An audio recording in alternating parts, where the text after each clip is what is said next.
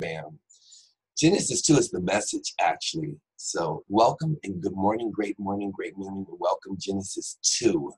It's the reason why I'm doing Genesis 2. I made the dessert out of Genesis 2. I'm glad I did the dessert early yesterday because I'd be in trouble. All right, let's get it started. Genesis 2, number 1. Heaven and the earth were finished down to the last detail. By the seventh day, God had finished his work. On the seventh day, he rested from all his work. On the seventh day, he rested from all his work. God blessed the seventh day. He made it a holy day because on that day, he rested from his work. All that was created, all the creating God had done. This is the story of how it all started, of how heaven and earth, when they were created. Adam and Eve started on verse 5 and 7. At the time God had made earth and heaven before any grasses or shrubs had sprouted from the ground, God hadn't yet sent rain on earth, nor was there anyone around to work the ground. The whole earth was watered by underground springs. God formed man out of dirt from the ground and blew into his nostrils the breath of life. The man came alive, a living soul. Then God planted a garden in Eden. In the east, he put the man he had just made in it. God made all kinds of trees grow from the ground, trees beautiful to look at and good to eat. The tree of life was in the middle of the garden, also the tree of knowledge of good and evil. A river flows out of Eden to water the garden, and from there divides into 4 rivers. The first is named Pishon. It flows from Havilah, where there is gold. The gold of the land is good. The land is also known for a sweet scented resin and the onyx stone. The second river is named Gihon. It flows through the land of Cush. The third river is named Hiddekel and flows east of Assyria. The fourth river is the Euphrates. God took the man and set him down in the Garden of Eden to work the ground and keep it in order. God commanded the man, you can eat from any tree in the garden except from the tree of knowledge of good and evil. Don't eat from it. The moment you eat from that tree, you're dead. God said, it's not good for the man to be alone. I'll make him a helper, a companion. So God formed from dirt, the ground, all the animals of the field and all the birds of the air. He brought them to the man to see what he would name them. Whatever the man called each living creature, that was its name. The man named the cattle, named the birds of the air, named the wild animals, but he didn't find a suitable companion. God put the man into a deep sleep, and he slept. He removed one of his ribs and replaced it with flesh.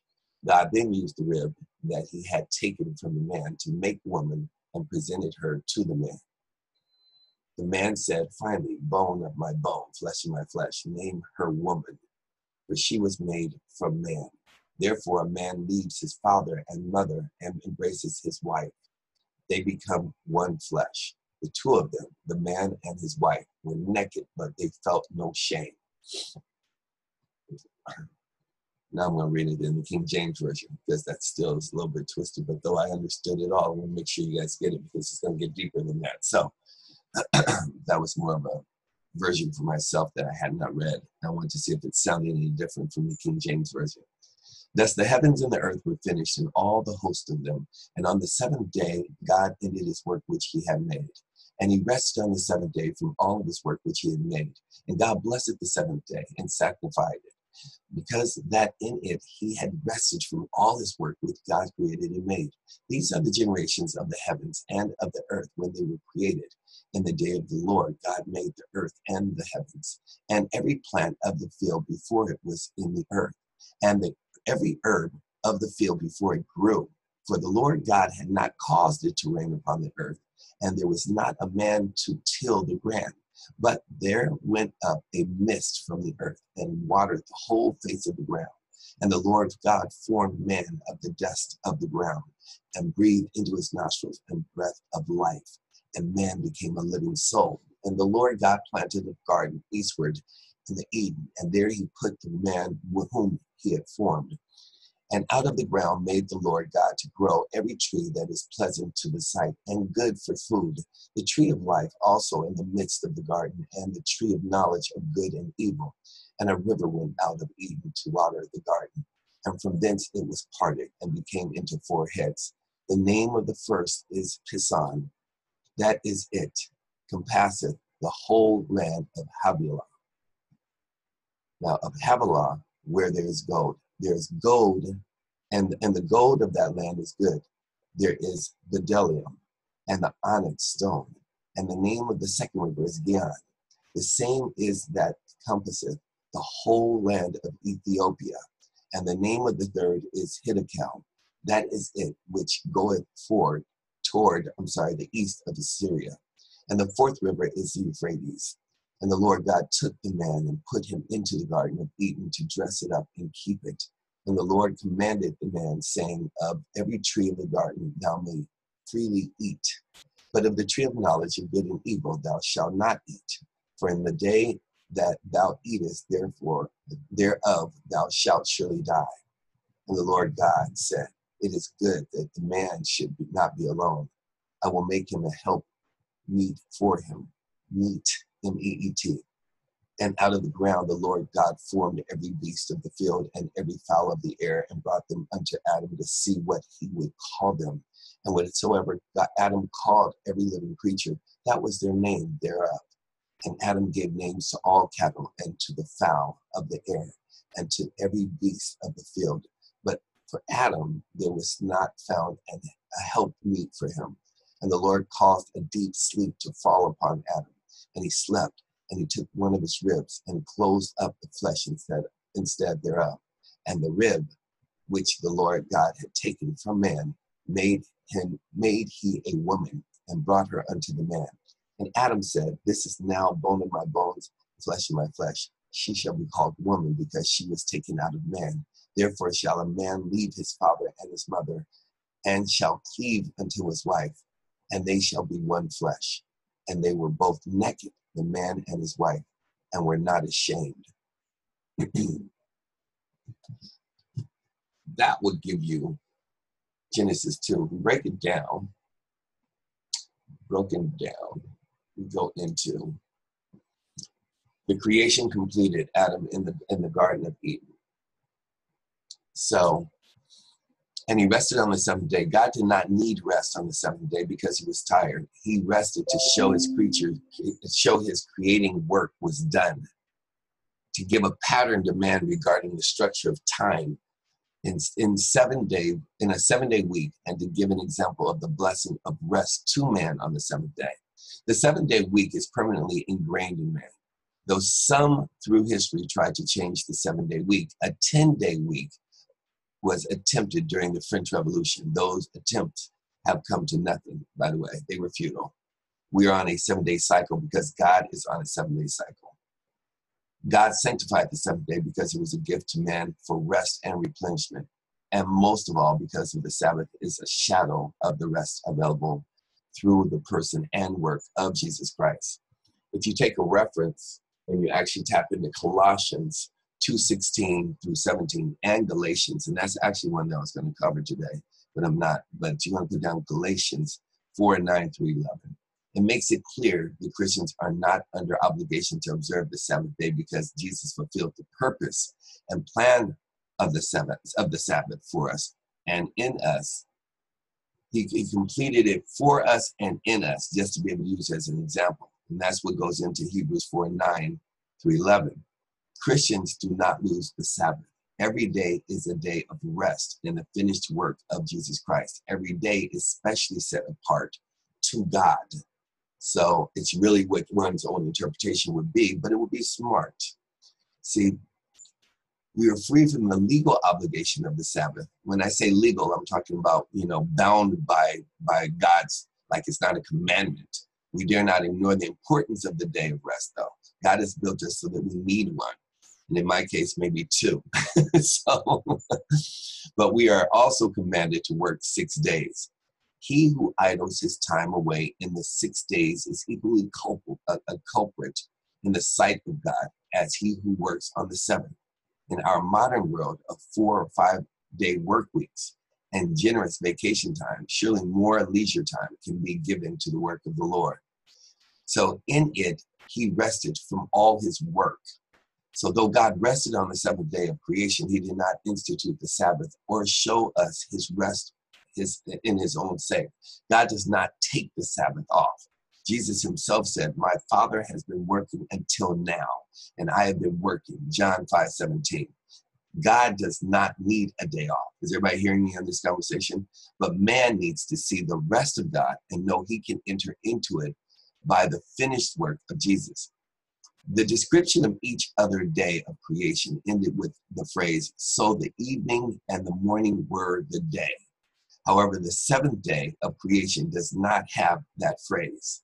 This is because God's rest for us isn't confined to one literal day. In Jesus, God has an eternal Sabbath rest for his people. Again, that's all in Hebrews 4:9-11.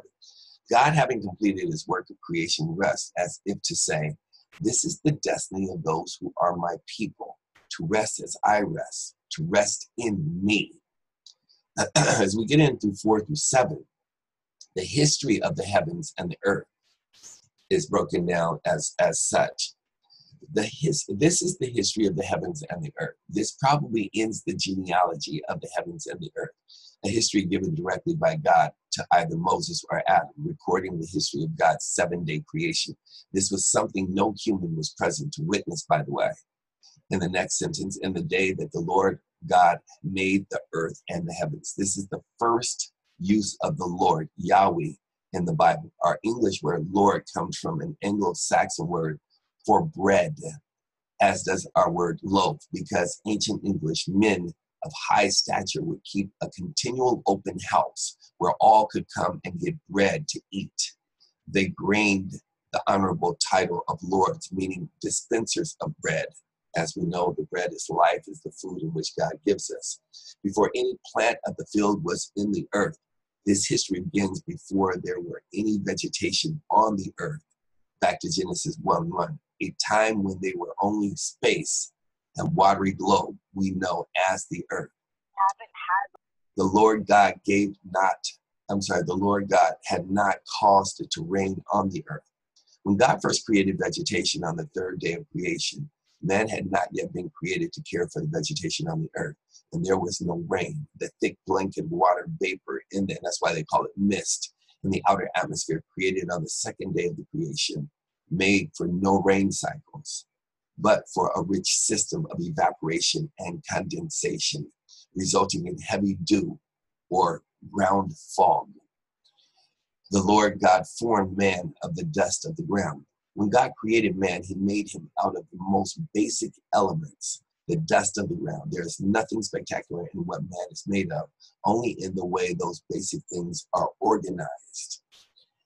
It's amazing. I was actually having a conversation about people having bowel obstruction in the intestines, and how sensitive it's been and how big of a problem it has become across the land with Perla, because obviously she works in the hospital and had lost somebody, and it's just, and then I lost 2 people in one day. They were 24 years old yesterday, which is really crazy. 24 years old, and both of them had the same issue, bowel obstruction. That's kind of crazy. See, when the Bible uses dust in a figurative or symbolic sense, it means something of little worth, associated with lowliness and humility. In the Bible, dust isn't evil, and it's nothing, but it is next to, it isn't not, meaning it's not nothing, but it isn't evil, but it's next to nothing. With this and breathed into his nostrils. With this divine breath, man became a living being. Like other forms of animals, the term Shei Nefesh is used in Genesis 1:20 and 21 and here. Yet only man is a living being made in the image of God. The word for breath in Hebrew is ruach. The word imitates the very sound of breath. It's the same word for spirit, and is the case in both ancient Greek, pneuma, and the Latin spiritus. God created man by puffing his breath, his spirit, within him. The implication readily seen by any Hebrew reader or anyone that is astute and a student is that man was specifically created by God's breathing some of his own breath into him. The King James Version reads, man became a living soul. This makes some wonder if man is a soul or if man has a soul. This passage seems to indicate that man is a soul, while passages like Thessalonians 5:23 and Hebrews 4:12 seem to indicate that man has a soul. It seems that the scripture speaks in both ways and uses the term in different ways and in different contexts. As you look at 8 and 9, two trees in the Garden of Eden, as he's talking about the two trees in the Garden of Eden, the Lord God planted a garden eastward in Eden. Eden was a garden specifically planted by God. It was a place God made to be perfect habitation for Adam and later Eve. There he put the man whom he had formed. The details in the creation of Adam and Eve teach us something. After reading Genesis 1, we might have assumed that man and woman were made at the same time, but the text doesn't specifically say so. We assume it. We don't know the details about man's creation until Genesis 2. Out of the ground, the Lord God made every tree grow. See, the rest of Genesis chapter 2 does not present a different or contradictory account of creation. Rather, it is probably the history of creation from Adam's perspective. This is Adam's experience of creation, which does not contradict the accounts of Genesis in 1, 2, and 7. It fills it out. In Matthew, Jesus referred to events in Genesis and to events in Genesis 2, 1 and 2, as one harmonious account. The tree of life, the tree of knowledge of good and evil, these two trees were among all the other trees God created and put in the Garden of Eden. The tree of life was to grant or to sustain eternal life. God still has a tree of life available to his people today, spoken about in Revelations 2 and which is in heaven, Revelations 22. And if you're going to read Revelations, you might want to take a shot of brandy. The tree of knowledge of good and evil was the temptation free. Eating the fruit of the tree would give Adam an experience of knowledge of good and evil, or it is possible that it is called the tree of knowledge of good and evil. Not so man would know good and evil, but so God could test good and evil in man. As you look at 10 through 14, the rivers in the garden, this is most intriguing to me because it's so many parallels to life. Many of you have heard me talk about having multiple streams of income coming in. That's not money, that's things coming into your life. There's a specific reason why he has four different flows happening here. Now a river went out to Eden to water the garden, and from there it parted and became 4 riverheads. The name of the first is Pishon. It is one which skirts the whole land of Havilah, where there is gold. That means every one of us should be following one river into gold. There's a reason why gold is the richest precious metal that God has ever created, and why it still today has the greatest value on the planet Earth and the greatest exchange rate whenever an economy crashes or goes down. And the gold of that land is good. The bdellium and the onyx stone are there. There's a reason why onyx is such a popular stone. If you ask anybody that doesn't know anything about stones, that's never even collected stones, could you name a stone that was created? I mean, like if you were a collector, you'll find that 9 out of 10 will say onyx. And it's because of this one reason, that it was the original in which God created to be able to have, really withstand more than anything else. There's a whole history behind the onyx stone. The name of the second river is Gihon. It is one which goes around the whole land of Cush. Now, I've never even partook in getting high, but I know a lot of my friends do. Maybe this is where Cush came from. I do know the word. Yes, I'm going off the reservation here for a second, but I'm just sharing. Hey, I'm not mad at anybody. It's, God created Cush. Okay, now. The name, yeah, I know I'm on one this morning. Stick with me. The name of the the name of the third river is Hiddekel. It is the one which goes towards the east of Assyria. The fourth river is the Euphrates. Now, a river went down into Eden. The whole feel of this account gives the sense that it was written by an actual eyewitness of the rivers and surroundings. Adam probably wrote this himself. The name of the first is Pishon. These rivers are given specific names which answer to names of rivers known in either the modern or ancient world. However, the names of these rivers can't be used to determine the place of the Garden of Eden because the flood dramatically changed the earth's landscape and erased these rivers. We know modern rivers today, such as the Tigris or Euphrates, because Noah and his sons named some rivers in the post-flood world after familiar pre-flood rivers.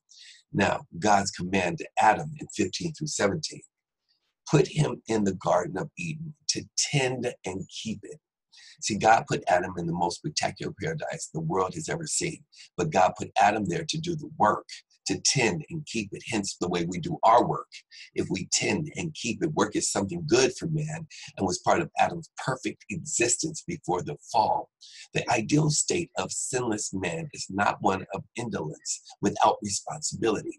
Work and duty belong to the perfect state, which means if you're having an imperfect state, you probably aren't working. You're probably thinking, but we won't go there. Of the tree of the knowledge of good and evil you shall not eat. The presence of this tree, the presence of a choice for Adam was good because Adam, to be a creature of free will, there had to be a choice, some opportunity to rebel against God, maybe. If there's never a command or never something forbidden, there can never be choice. God wants our love and our obedience to him to be the love and obedience of choice. Considering all that, look at Adam's advantages. He only had one way he could sin. Now that's crazy, right? He only had one way he could sin. And we have countless ways. There are many trees of temptation in our lives, but Adam only had one. I wish God had only given me one. Anyway, God made this command originally to Adam, not to Eve. God had not yet brought woman out of man. And the day that you eat of it, you shall surely die. See, God not only made his command clear to Adam, but he also clearly explained the consequence for disobedience. God creates the first woman. God, and as you look at 18, God declares he will make a helper comparable to Adam. And the Lord God said, it is not good that man should be alone. I will make him a helper comparable to him. It is not good that man should be alone. Let's look at that. For the first time, God saw something that was not good, the aloneness of man. God never intended for man to be alone, either in the marital or in the social sense. Marriage in particular has a blessed civilizing influence on man. The wildest, most violent, sociopathic men in history have always been single. Listen to me. Everybody hear what I just said? If you look at any of them, and that's true all the way up until right this second as we speak, the wildest, most violent, sociopathic men in history have always been single, never under the plan God had given to influence man for good. For society as a whole, this is not good. See, I will make him a helper comparable to him. God's blueprint for creating his companion to Adam was to make a help comparable to Adam. Different versions of the Bible translate this idea in a variety of ways, but the idea is essentially the same one in each one of them. And I'm going to share with you, like, if you look at the Amplified way, it says helper meet. Another one says a companion, a helper suited to his needs. Beck breaks it down, a helper such as he needs. A helper corresponded to himself. A helper suitable. A help meet for him, King James Version as we read. See, a helper comparable. In reference to the marriage relationship, God created woman to be a perfectly suitable helper to the man. This means God gave the plan and agenda to Adam, and he and the woman together worked to fulfill it. The phrase in reference to the marriage relationship is used because God has not ordained women to be helpers to men in authority, instead of being in authority themselves, except in marriage and in the church. 1 Timothy 2:12. God gives to man the responsibility and the accountability to be the leader in the home, and gives to the woman the responsibility and the accountability to help him. This does not mean there is not to be any help from the man to the woman. Though in many cases this is sadly true, this is not the way it was meant to happen. It means that God looks down from heaven upon the family. He sees a man in leadership, good or bad, faithful or not, to the calling of leadership. A true leader will, of course, help those helping him. That would be an authentic, true, transparent leader, that it will work in the law of reciprocity.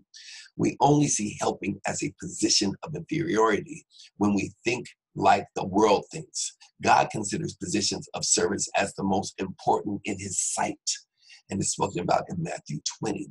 A helper comparable. Not only was the woman to be a helper, but also she was made comparable to the man. She should be considered and honored as such. A woman or wife cannot be regarded as a mere tool or worker, but as an equal partner in God's grace and an equal human being. Hopefully you guys are with me this morning. It gets gooder. So no helper was found comparable for Adam among the animals. Brought them to Adam to see what he would call them.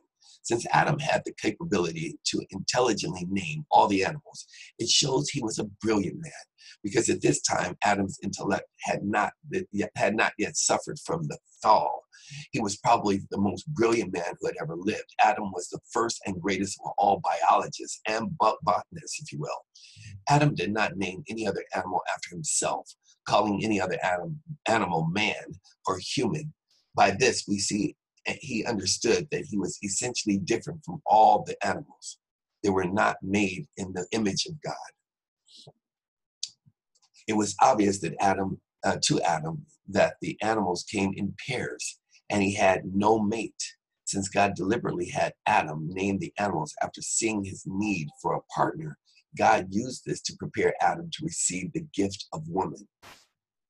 21:22, God makes the first woman from Adam's side.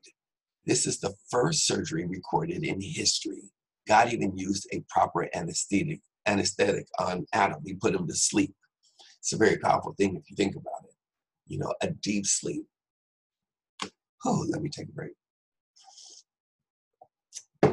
All right. The rib, which the Lord God had taken from man, he made into a woman. God used Adam's own body to create Eve, to forever remind him of the essential oneness. As Adam came to know Eve, he would see many ways that they were different, but he must never forget that they're essentially one, and that they are made of the same substance. They are more alike than they are different.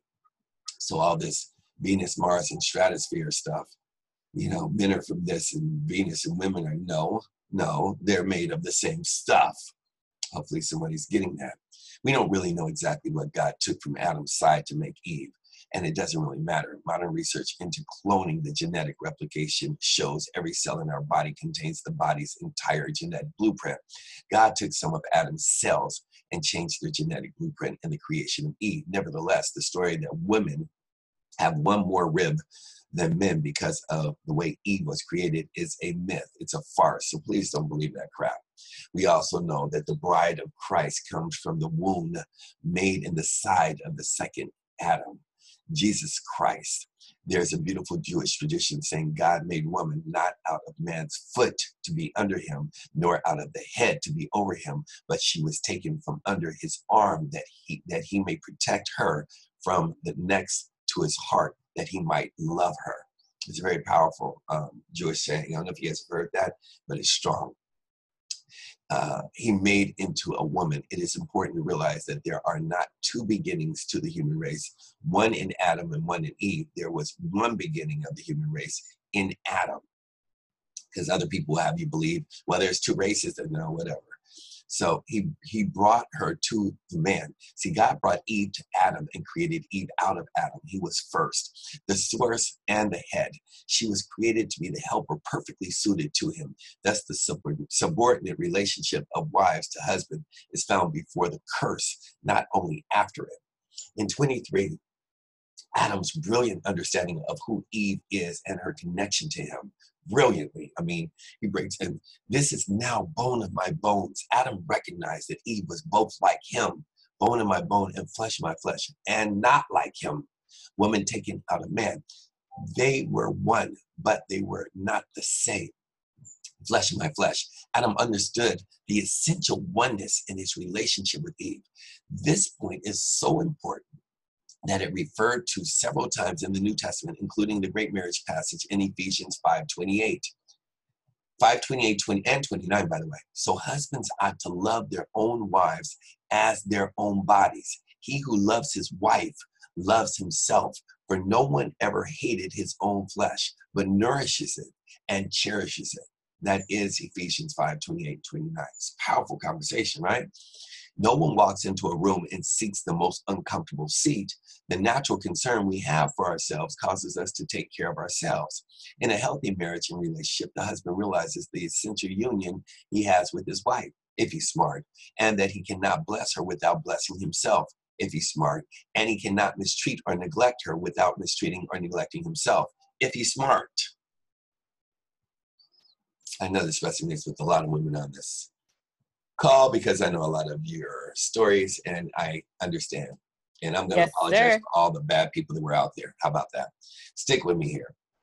I'm almost there. It's not bad people, bad men specifically, because I wasn't raised like that. And I know the guys that are on here were not raised like that. So Adam recognized that though he had Eve, though he and Eve were one, she was not the same as him. She shall be called woman. Woman has been defined as by many as compounded for woe, D-W-O, as you guys know, woman, woe, and man, as if called man's woe back in the day, because she's tempted him to eat the forbidden fruit. But this is in no means an original word, nor could it be intended, as the transgressions was not then committed. When you look at 24 and 25, the marriage of Adam and Eve, they shall become one flesh. See, the marriage principle stated here is based on the dynamic of oneness, yet distinction. A man and wife can truly come together in a one flesh relationship, yet they must be joined. It is a spiritual fact, but the benefits of the oneness are not gained by accident or by choice. They shall become one flesh. The passage forms the foundation for the Bible's understanding of marriage and family. Both Jesus, Matthew 19:5, and Paul, Ephesians, quoted in the reference to marriage. Let me put it like this. The institution of monogamous marriage, home, and family as the basic medium for the propagation of the race and for it to actually persevere and persist. And the training of the young is so common to human history that people seldom pause to reflect on how or why such a custom came into being. Why is an institution of monogamous marriage and home and family as the basic medium, the propagation of the race since the beginning of time? Many want to believe that the monogamous two-parent family was invented in the 1950s by the American television icons Ozzie and Harriet, but Adam and Eve are the original family. This is God's ideal family. This isn't polygamy. This isn't having a concubine. This isn't keeping of mistresses. This isn't adultery. This isn't homosexual or cohabitation. This isn't promiscuity. This isn't living together outside the marriage bond. This isn't serial marriage. This is God's ideal for the family. This is not Byron's opinion. This is biblical and scripture, just so we're clear. And even when we don't live up to it, it is still important to set it forth as God's ideal family. One flesh. One flesh. The idea of one flesh is taken by many to taken by many to be mainly a way of expressing sexual union. While sexual union is certainly related to the idea of one flesh, it is only one part of what it means to be one flesh. There are also important spiritual dimensions to one's flesh. One flesh. Paul makes it clear that the sexual union has one flesh implications, even when we don't intend so, as when a man has sex with a prostitute. 1 Corinthians 6:16, husband and wife become one flesh under God's blessing. And extramarital sex, the partners become one flesh under God's curse. In this sense, there is no such thing as casual sex. Every sexual relationship at least begins a one flesh bond. The bond will either be something beautiful, like the beautiful dancing of Fred Astaire and Ginger Rogers, or it will be something grotesque, something like Siamese twins. I'm just saying. They shall become one flesh, though an initial bond in a one flesh relationship can be formed at the first sexual relationship a couple has. The fullness of what God wants to do in one flesh relationship takes time. It has to become. The word is to become. They were both naked, the man and his wife, and were not ashamed before the fall. Before the fall, Adam and Eve were both naked and not ashamed. The idea of nakedness is far more than mere nudity. It has the sense of being totally open and exposed as a person before God and man, transparent. To be naked and not ashamed means you have no sin, nothing to be rightly ashamed of, and nothing to hide. Adam and Eve knew they were physically naked, nude before the fall. What they did not know was a sinful, fallen condition, because they were not in that condition before their rebellion. We often feel uncomfortable when someone stares at us. This is because we associate staring with prying, and we don't want people to pry into our lives. We want to remain hidden and only reveal to other people what we want to reveal. When we want to be most attractive to someone else, we do the most to change our normal appearance. We have the thought, if I really want to impress this person, I have to fix myself up. None of this feeling was present when Adam and Eve, when they were naked, before they even understood, overstood, or comprehended what ashamed was. Oh man, that's Genesis 2. I'd love to hear your guys' takeaway. I approve this message for Genesis 2 of the creation of life.